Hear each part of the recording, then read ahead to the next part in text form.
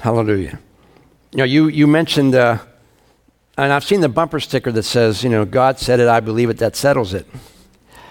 And I've seen another one that actually says, God said it, that settles it, whether or not I believe it.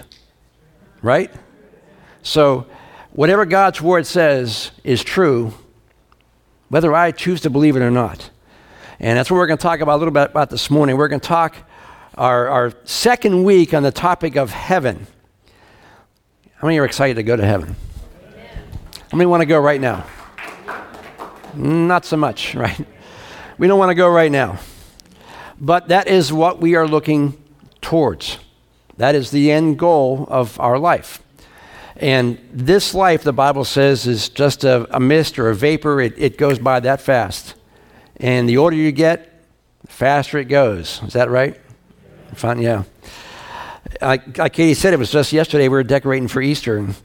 And tomorrow it's going to be decorating for Thanksgiving again. So, yeah, it goes fast. But we look forward to heaven, and we're excited about what's going to be there for us. So let's talk a little bit more about what heaven is going to be like. And we talked last week, we know that it was not created. Heaven was not created. It's always been. It's eternal. If that's God's home, God's eternal, it has to be eternal as well. It wasn't part of the created universe. And since it's not part of the created universe, heaven is outside of the created universe. So we can't, you're not going to see it. I've seen articles that saw, the Hubble telescope saw heaven somewhere. You're not going to see heaven. It's outside the physical universe. So what's it like? What are we going to see there? Heaven is truly a mystery to us because no one has actually been there to see it and come back. Now, Paul had that one experience in 2 Corinthians 12:2. It says this. Paul says, I was caught up to the third heaven 14 years ago. Whether my body was there or just my spirit, I don't know. Only God knows. But I do know that I was caught up into paradise and heard things so astounding that they cannot be told. So heaven is indescribable. We really can't describe what it's like. We can only go by what the Bible says. Now, I know there's a lot of stories out there about people who have, quote, died, gone to heaven and come back. Yeah, I don't put a lot of stock in that. Jury's still out for me on that one. We actually played the movie here a while ago, Heaven's for Real. How many remember that? It was popular a few years back. And as we were watching the movie, I was really seeing in the movie some biblical disconnects with what was told and what the Bible tells us about heaven. There was another book out called The Boy Who Went to Heaven. That was several years ago. And that kid who actually said that book, wrote that book, recanted it. He said, I'm just making it up. So I don't bank on those examples. And if you're looking to that as your example for heaven, take it with a grain of salt. Look at what the Bible says about it only. If they're, because a lot of times those experiences, and especially we saw the movie Heaven's for Real, they lull you into the thinking that everyone's going to be there. Everyone that we know is going to be there. In fact, there's only like 3 people that are going to wind up in hell. Hitler, all those types, they're the only ones who are going to go to hell. Everyone's going to make it to heaven. And we know that's a little bit untrue. So Paul said, even in verse 5, he says, the experience is something not worth boasting about, so I'm not even going to do it. So he's not even going to talk much more about it other than what the Bible says. The only real definitive answers we get are from God's word. So we started last week with questions. Rather than trying to just go into a sermon, we just ask questions and figure out what the Bible says about that. So the first question today is, are we going to have physical bodies in heaven, and will we be recognizable? Now, the Bible isn't explicit on this, but we do know that we're going to have some kind of a physical, tangible body. 1 Corinthians 15:42 says this, it's the same way for the resurrection of the dead.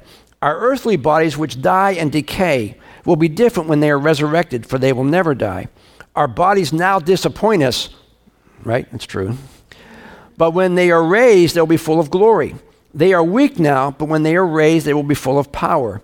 They are natural bodies now, but when they are raised, they will be spiritual bodies. For just as there are natural bodies, there will also be spiritual bodies. Now, after Jesus' resurrection, We know that he had a physical body. He walked on the earth. People recognized him. John 20, verse 19. That evening on the first day of the week, the disciples were meeting behind locked doors because they were afraid of the Jewish leaders. Suddenly, Jesus was standing there among them. "Peace be with you," he said. And as he spoke, he held out his hands for them to see, and he showed them his side. Luke 24:13. That same day, 2 of Jesus' followers were walking to the village of Emmaus, 7 miles outside of Jerusalem. As they walked along, they were talking about everything that had happened. Suddenly, Jesus himself came along and joined them and began walking beside them. But they didn't know who it was because God kept them from recognizing him. So they were walking with someone, a guy. God prevented them from knowing who it was. Otherwise, I think they would have known. Otherwise, God prevented them from seeing it. So they're walking with him, talking with him. He was not a spirit. He wasn't glowing. He was just a normal-looking guy walking with him. And God later at dinner opened their eyes, and they realized who it was. So it was a physical, tangible body. At the Transfiguration, Moses and Elijah had bodies, and they were recognized. Matthew 17, verse 3 says, "Suddenly Moses and Elijah appeared and began talking with Jesus. Peter blurted out, 'Lord, this is wonderful. If you want me to, I will make 3 shrines, one for you, one for Moses, and one for Elijah.'" So they recognized who they were. Now, my question on that one is, how do they know what they look like? They know cameras. They didn't know they were Moses and Elijah. They were just 2 guys. As far as I can tell, thousands of years had transpired since those guys walked. How would they have images of them? How would they know? Unless someone was able to capture an image, maybe by portrait or drawing, whatever. But in either case, Peter knew who they were from how they appeared. They had recognizable physical bodies, but they were different. If you remember back in what we read earlier, Jesus kind of just like beamed into the room. He either walked through a door, or walked through a wall, or he just got transported, like Star Trek, he got transported into the room. Job also mentions a body after his death. Job 19:26 says, "After my body has decayed, yet in my body I will see God." In Revelation, it talks about us wearing clothing in heaven. Good thing, right? Now, clothing, if you are going to wear clothing, it requires a physical body on which to hang the clothing, correct? Revelation 6:9 says this, "And when the Lamb broke the 5th seal, I saw under the altar the souls of all who had been martyred for the word of God and for being faithful in their witness. They called loudly to the Lord and said, 'O sovereign Lord, holy and true, how long will it be before you judge the people who belong to this world for what they have done? When will you avenge our blood against these people?' Verse 11 says, "Then a white robe was given to each of them." Revelation 22:14 says, "Blessed are those who wash their robes so they can enter through the gate of the city and eat from the fruit of the tree of life." And finally, not only will we have bodies, it won't be anything different than, it won't be a ghost-like body like we kind of image. 2 Corinthians 5:2 says, "We grow weary in our present bodies, for we long for the day when we will put on our heavenly bodies like new clothing." And verse 3 says, "For we will not be spirits without bodies, but we will put on new heavenly bodies." So yes, you're going to be recognizable. People are going to know who you are. You'll have some kind of a physical body. I don't know what age we're going to be. The Bible doesn't tell us. If you pick an optimum age, 30, maybe. I don't know. It doesn't tell us. But we're going to have a perfect body that is recognizable by other people. And so what is the number one thing Christians like to do? Eat. Eat. So the second question is, are we going to eat in heaven?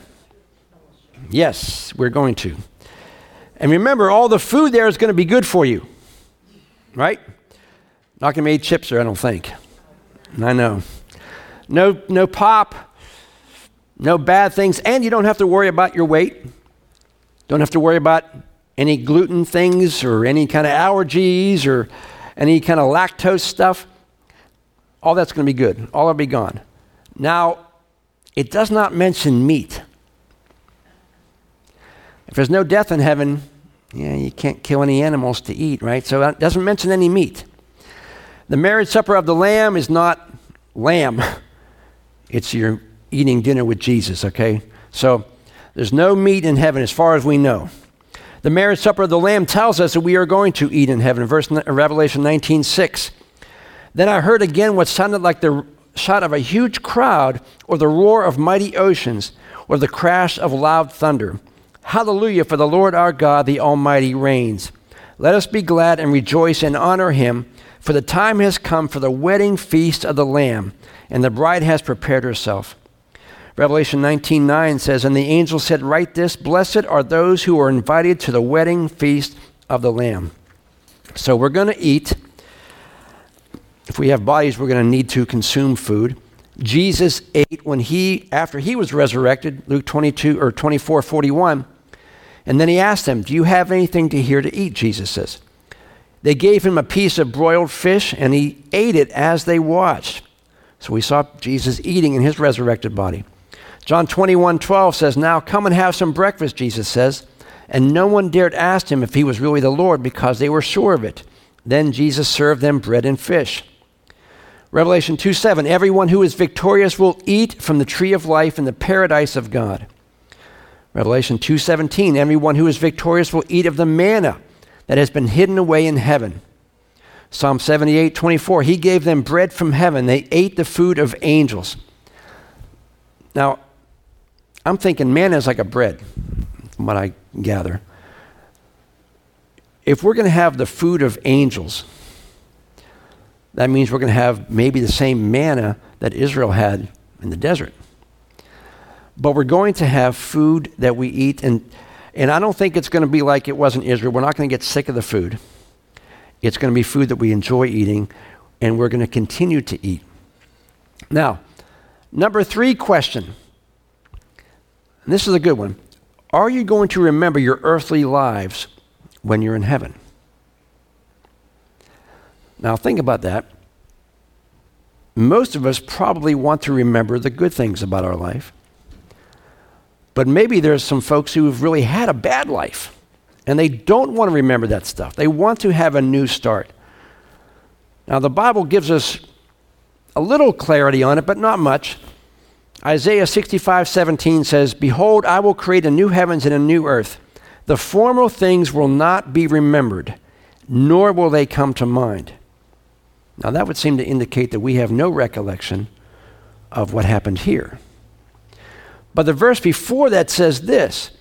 In verse 16 says, for the past troubles will be forgotten and hidden from my eyes. So only the things in your life that you don't want to remember will be blotted out.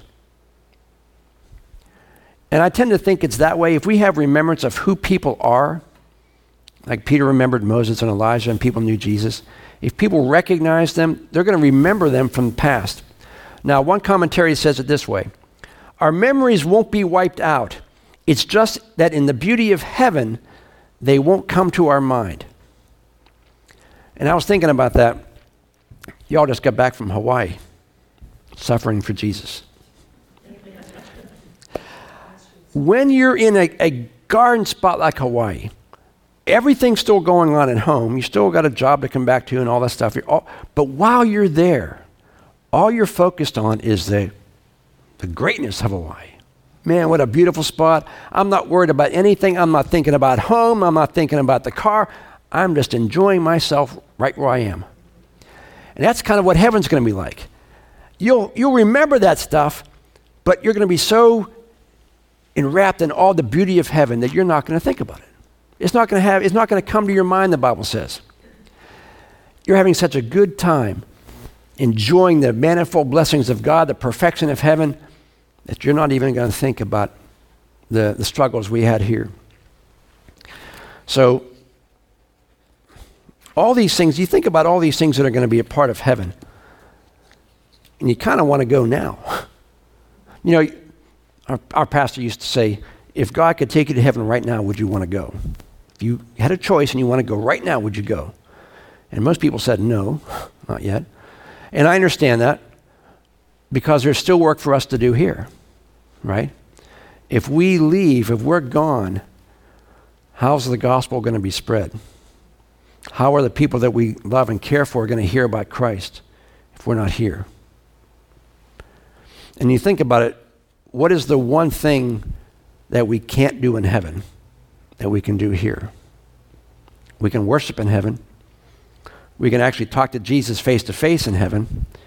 We'll know God's word perfectly in heaven, but we won't be able to tell anybody about Christ.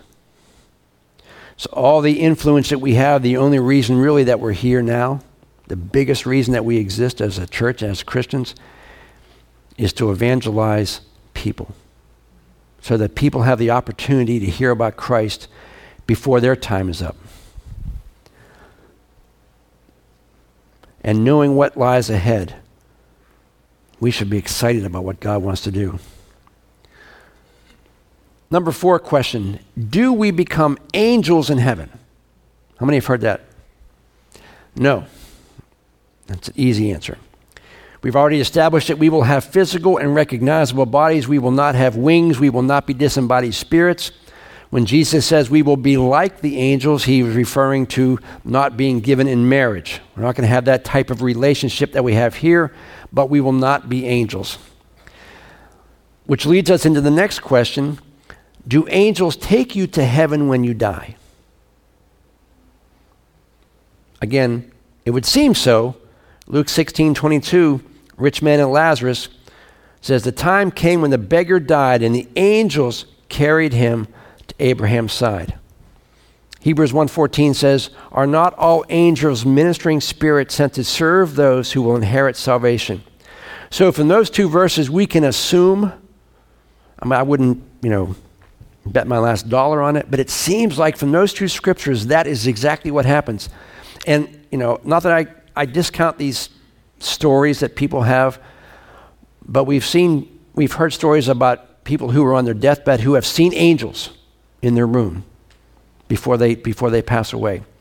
Again, it's just anecdotal, but God's word does say that at least in this instance, the angels took him to paradise. And if God did it once, I would assume that God does it consistently. Number 6, this is probably one that we think about a lot. What are we going to do when we're there? What are we going to do? Is it going to be one long church service? Can you imagine that? As exciting and as invigorating as I might be, you're not going to want to spend eternity listening to anybody, except maybe Jesus. But it's not going to be one big church service. The first thing it tells us is we are going to rest from our earthly work. Revelation 14:13 says, then I heard a voice from heaven saying, write this, blessed are the dead who die in the Lord from now on. Yes, says the Spirit, they will rest from their labor, for their deeds will follow them. Now, it doesn't mean we're not going to do anything. It just means that we will work, but it will not be drudgery.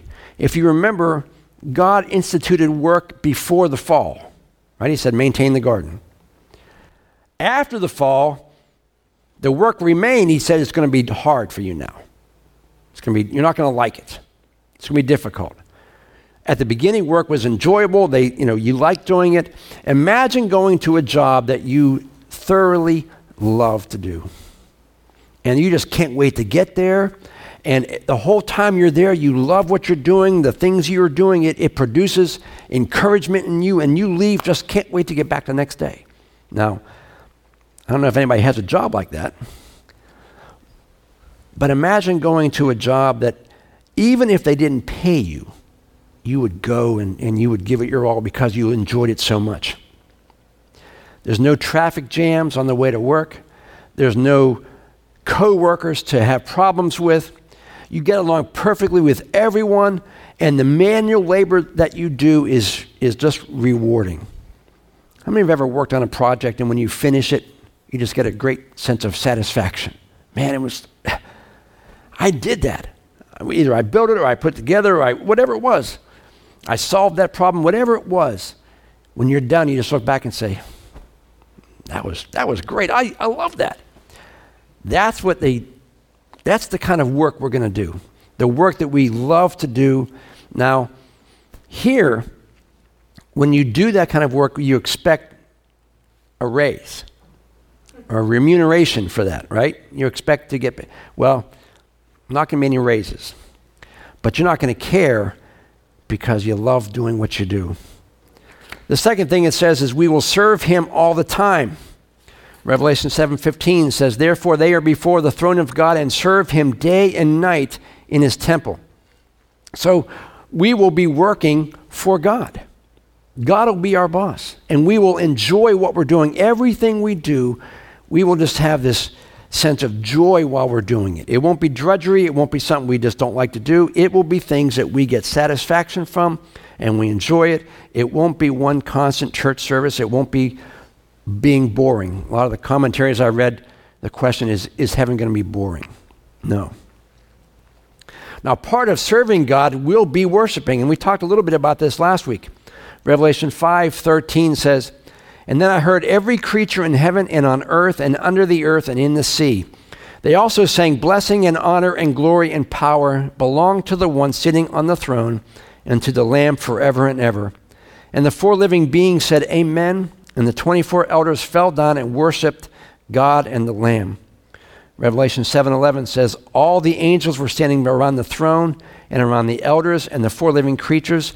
They fell on their faces before the throne and worshiped God. Heaven is not going to be boring. Everything we do, we will enjoy doing, and we will do it perfectly, and we will get great satisfaction out of doing it.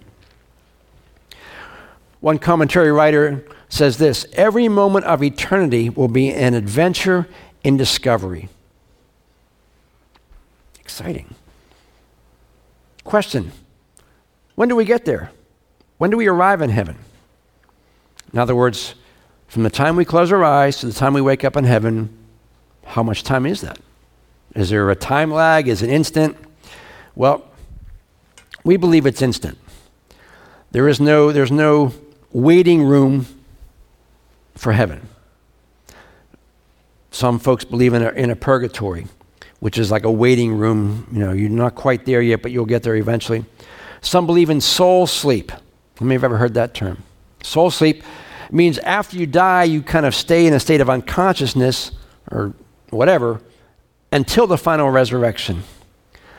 But neither of those are true. The Bible refers to, if you are a Christian and you die in Christ, the Bible refers to that as sleeping. It doesn't ever refer to it as death. John 11:11 says, after he said this, he went on to tell them, our friend Lazarus has fallen asleep, but I'm going there to wake him up. Now we know that Lazarus was actually dead, but Jesus refers to him as sleeping. 1 Corinthians 15:51 says, listen, I tell you a mystery, we will not all sleep, which is indicating death, but we will all be changed. Sleep is a biblical metaphor for physical death, not spiritual death, physical death, when your body stops functioning. I remember my dad, when he was 60 or so, he had a heart attack and he flatlined in the ambulance. And they obviously brought him back. But in his opinion, he died. But he didn't die. His brain waves were still working. His heart was resuscitated. Even though he technically flatlined, he was not physically dead. And a lot of people who have those near-death experiences aren't technically physically dead. Their body is still alive and they're bringing it back. Spiritual death is something else. Physical death is what happens when our body stops functioning and we start to physically decay. It is not soul sleep. And the Bible is pretty clear on this issue. 2 Corinthians 5:8 says, yes, we are fully confident and we would rather be away from these bodies, for then we will be at home with the Lord. In other words, you close your eyes here, you instantly open your eyes in paradise. There's no time lag, it's instant. Jesus said to the thief on the cross, today you'll be with me in paradise, right? Now, if anybody was going to go to purgatory, this guy would have gone to purgatory because he didn't do anything right his whole life. He gets saved hours before he died, and Jesus says, yep, today The minute you close your eyes, basically, is when you're going to wake up. I don't know about you, but I used to be afraid of dying. I didn't know what it was like. Obviously, nobody does. You can't explain it. And I always used to wonder, now if I die, is my body still able to feel pain? Do I sense things? Do I know what's going on around me? And a lot of things that the world anticipates or thinks about death is resolvable when you study God's word. It takes all that fear and unknowingness away, and you realize, man, when you die, that's it. And you wake up in heaven, you wake up in paradise if you know Christ. Next question, who was heaven made for? Well, the Bible tells us it was made for all of us, right? Matthew 25:41 says, "Then the king will turn to those on his left and say, 'Away with me, you cursed ones, into the eternal fire prepared for the devil and his demons.'" So if hell was only created for the devil and his angels, that must mean that heaven was originally prepared for all of us. That was before the fall, when we were perfect. If there are two places to go after you die, and one of them was not made for us, then necessarily heaven was originally planned for us to be there. However, because of the choices we make, we choose not to go there. God's desire is we all end up there. That's God's plan. 2 Peter 3:9 says he does not want anyone to perish. So he's giving more time for everyone to repent. The choices we make here determine where we want to spend eternity. If we disacknowledge God, either through atheism or through agnosticism, whatever it might be, or you focus on another deity, you're basically saying to God, I don't want you in my life here. And God says, okay, I will honor that. When you die, you're not going to be with me. I will honor your choice here.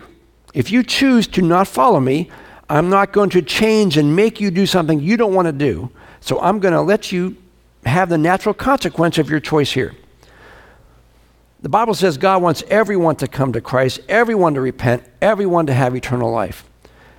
But we know that's not going to happen because the Bible says that wide is the road that leads to destruction, narrow is the way to heaven, few find it. Our job as Christians is to make sure that as many people as we can find it. Our job is to really understand what happens after we die. And we've talked about hell before. We're talking about heaven today. And sometimes if it's something that's distant in the future, you don't think about it that much, you don't prepare for it. You ask any teenager today, they're invincible. They're never, I'm 18, I'm never going to die. And then 40 years passes them by, and they start thinking about it.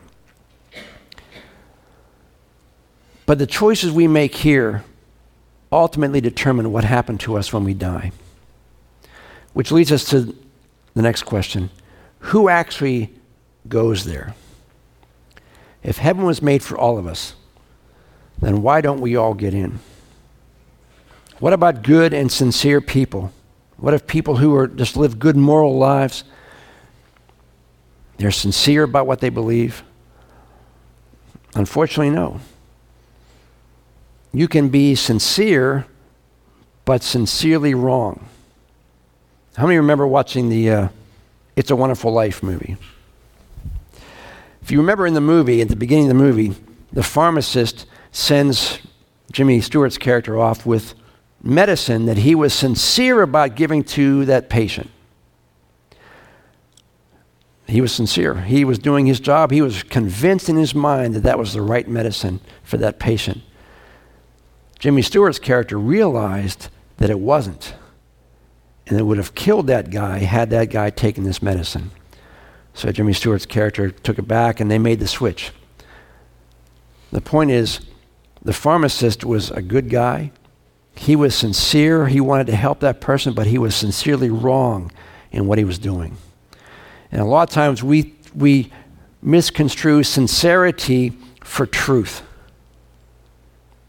We can be sincere about something, but it not be true. Entrance into heaven is only obtained by placing our trust in the finished work of Christ. It's easy.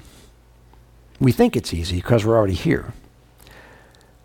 Since we don't know where heaven is, but we do know where God is, and we want to go to be with God, then we need to know how to get there. John 14:6 says, Jesus told them, I am the way and the truth and the life. No one can come to the Father except through me.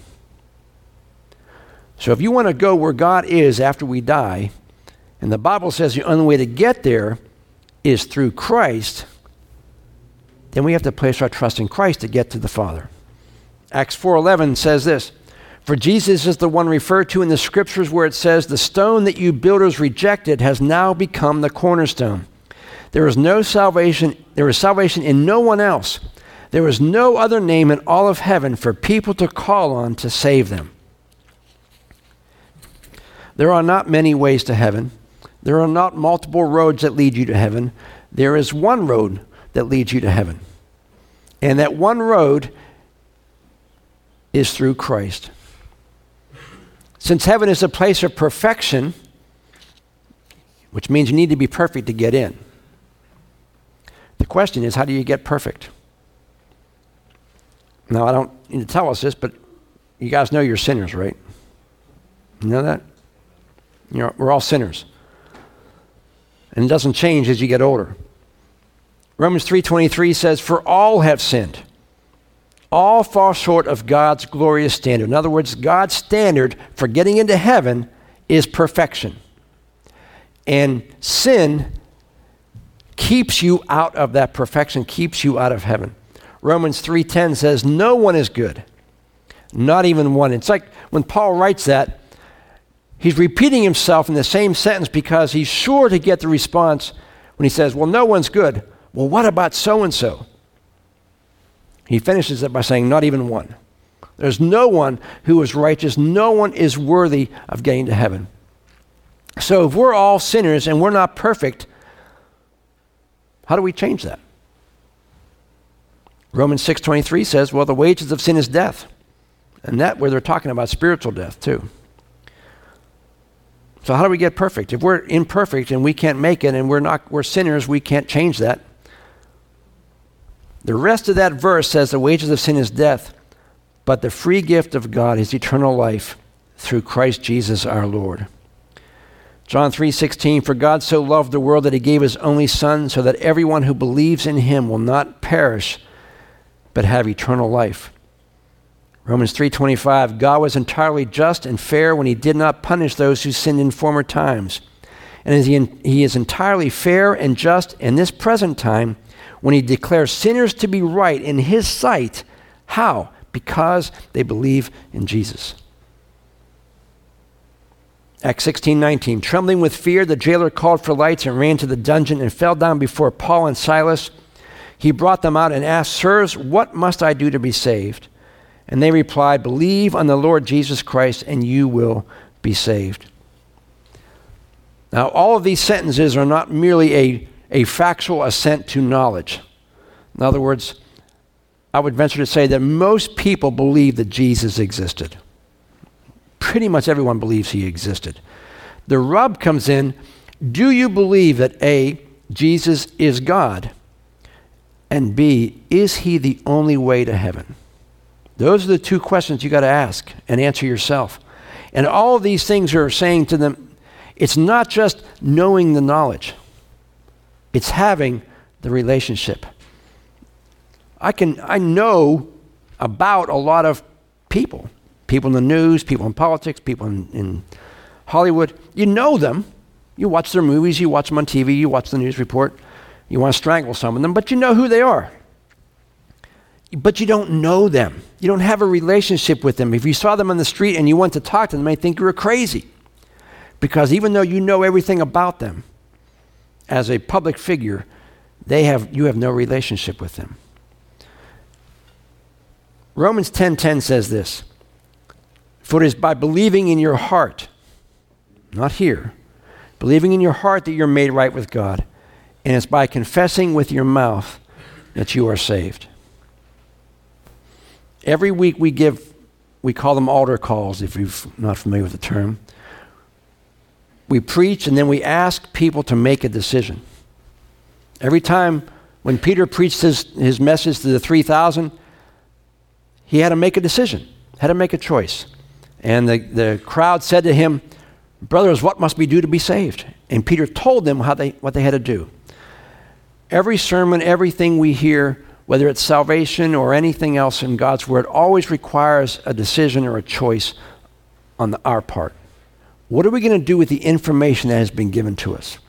I was talking to the teenagers today, and they're talking about school and classes and stuff, and they're worried about their math classes or science classes, and we pray for them,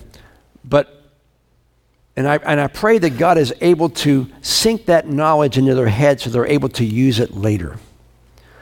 When you learn something, how do you apply it to your life? Do you make conscious choices based on the information you have? If you don't make a choice, there's an old song lyric that says, if you refuse to make a choice, you've still made a choice. You've chosen not to acknowledge the information you've received. If we tell you that the roads are icy, be careful on your way home,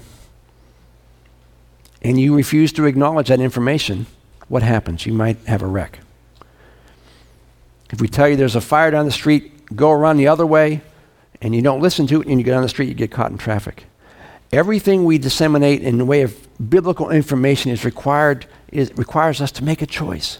What are we going to do with that information? Are we going to let it change our life?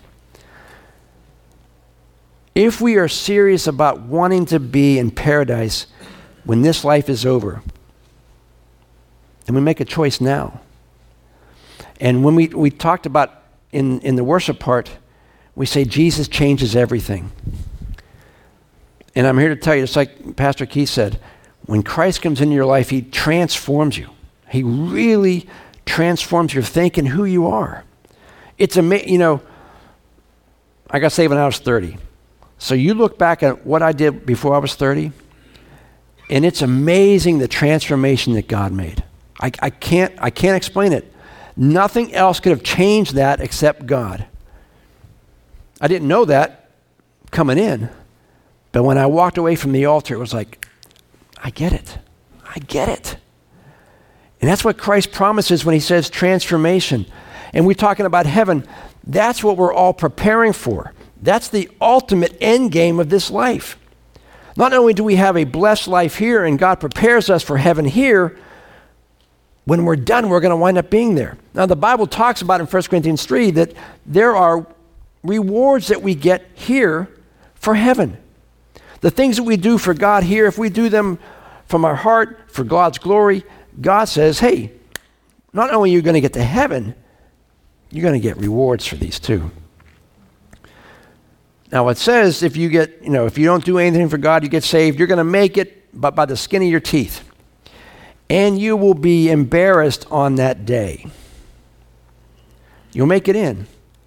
But when everyone else is getting accolades and awards and God's acknowledging them, you're going to be over on the sidelines not getting any recognition. You'll make it in. And the reason that God says that is because our lives here make a difference to the people we come in contact with. How we live our lives here, if we honor God with our lives, people see that. And people want to know what it is we have. They want to know why we're joyful. They want to know why we go to church. They want to know different things. Only because of how we live. And if we live to honor God here, not only do we experience temporal blessings, you get eternal blessings too. What do I mean by temporal blessings? If you obey the 10 Commandments, you don't go to jail. You have friends. You don't cheat on your spouse. You don't covet. You don't do all these things. Those are blessings that you receive here. If you honor your spouse, you receive blessings here. If you love your kids, you receive blessings here.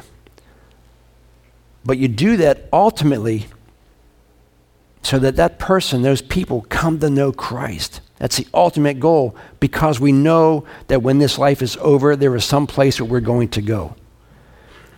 And we want to be, and we want everyone to be in heaven with us as much as we can. Because, as the saying says, there's a heaven to gain and a hell to shun.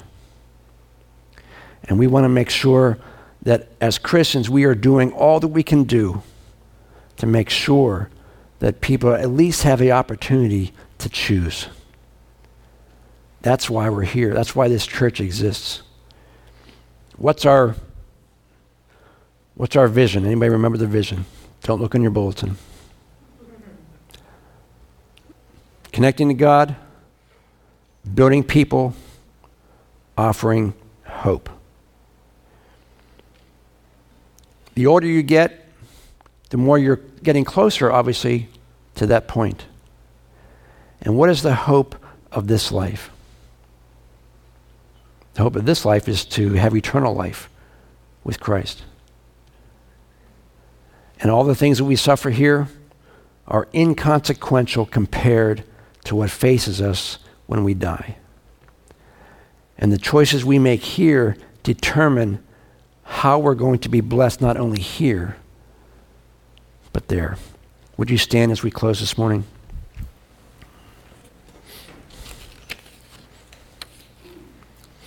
Would you bow your heads for a moment?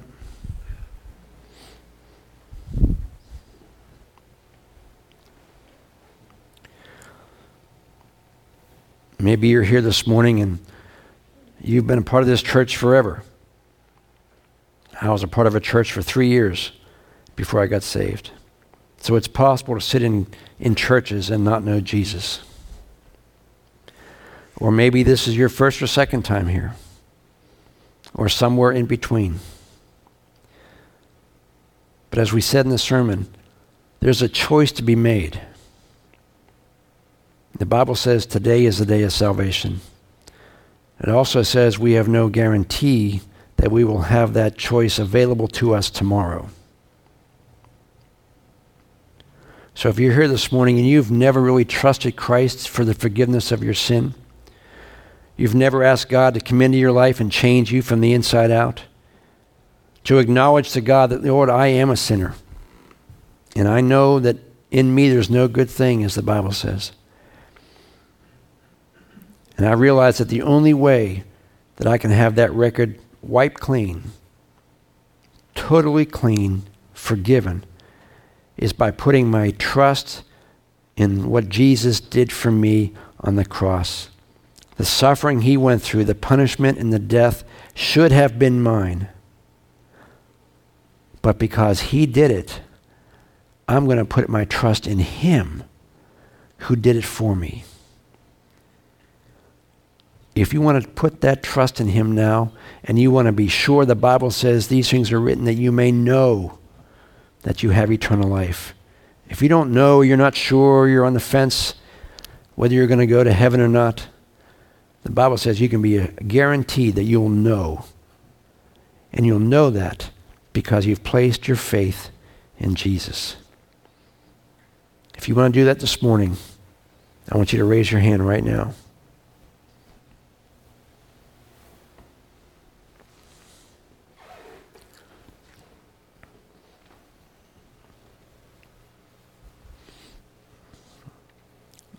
Father, we thank you.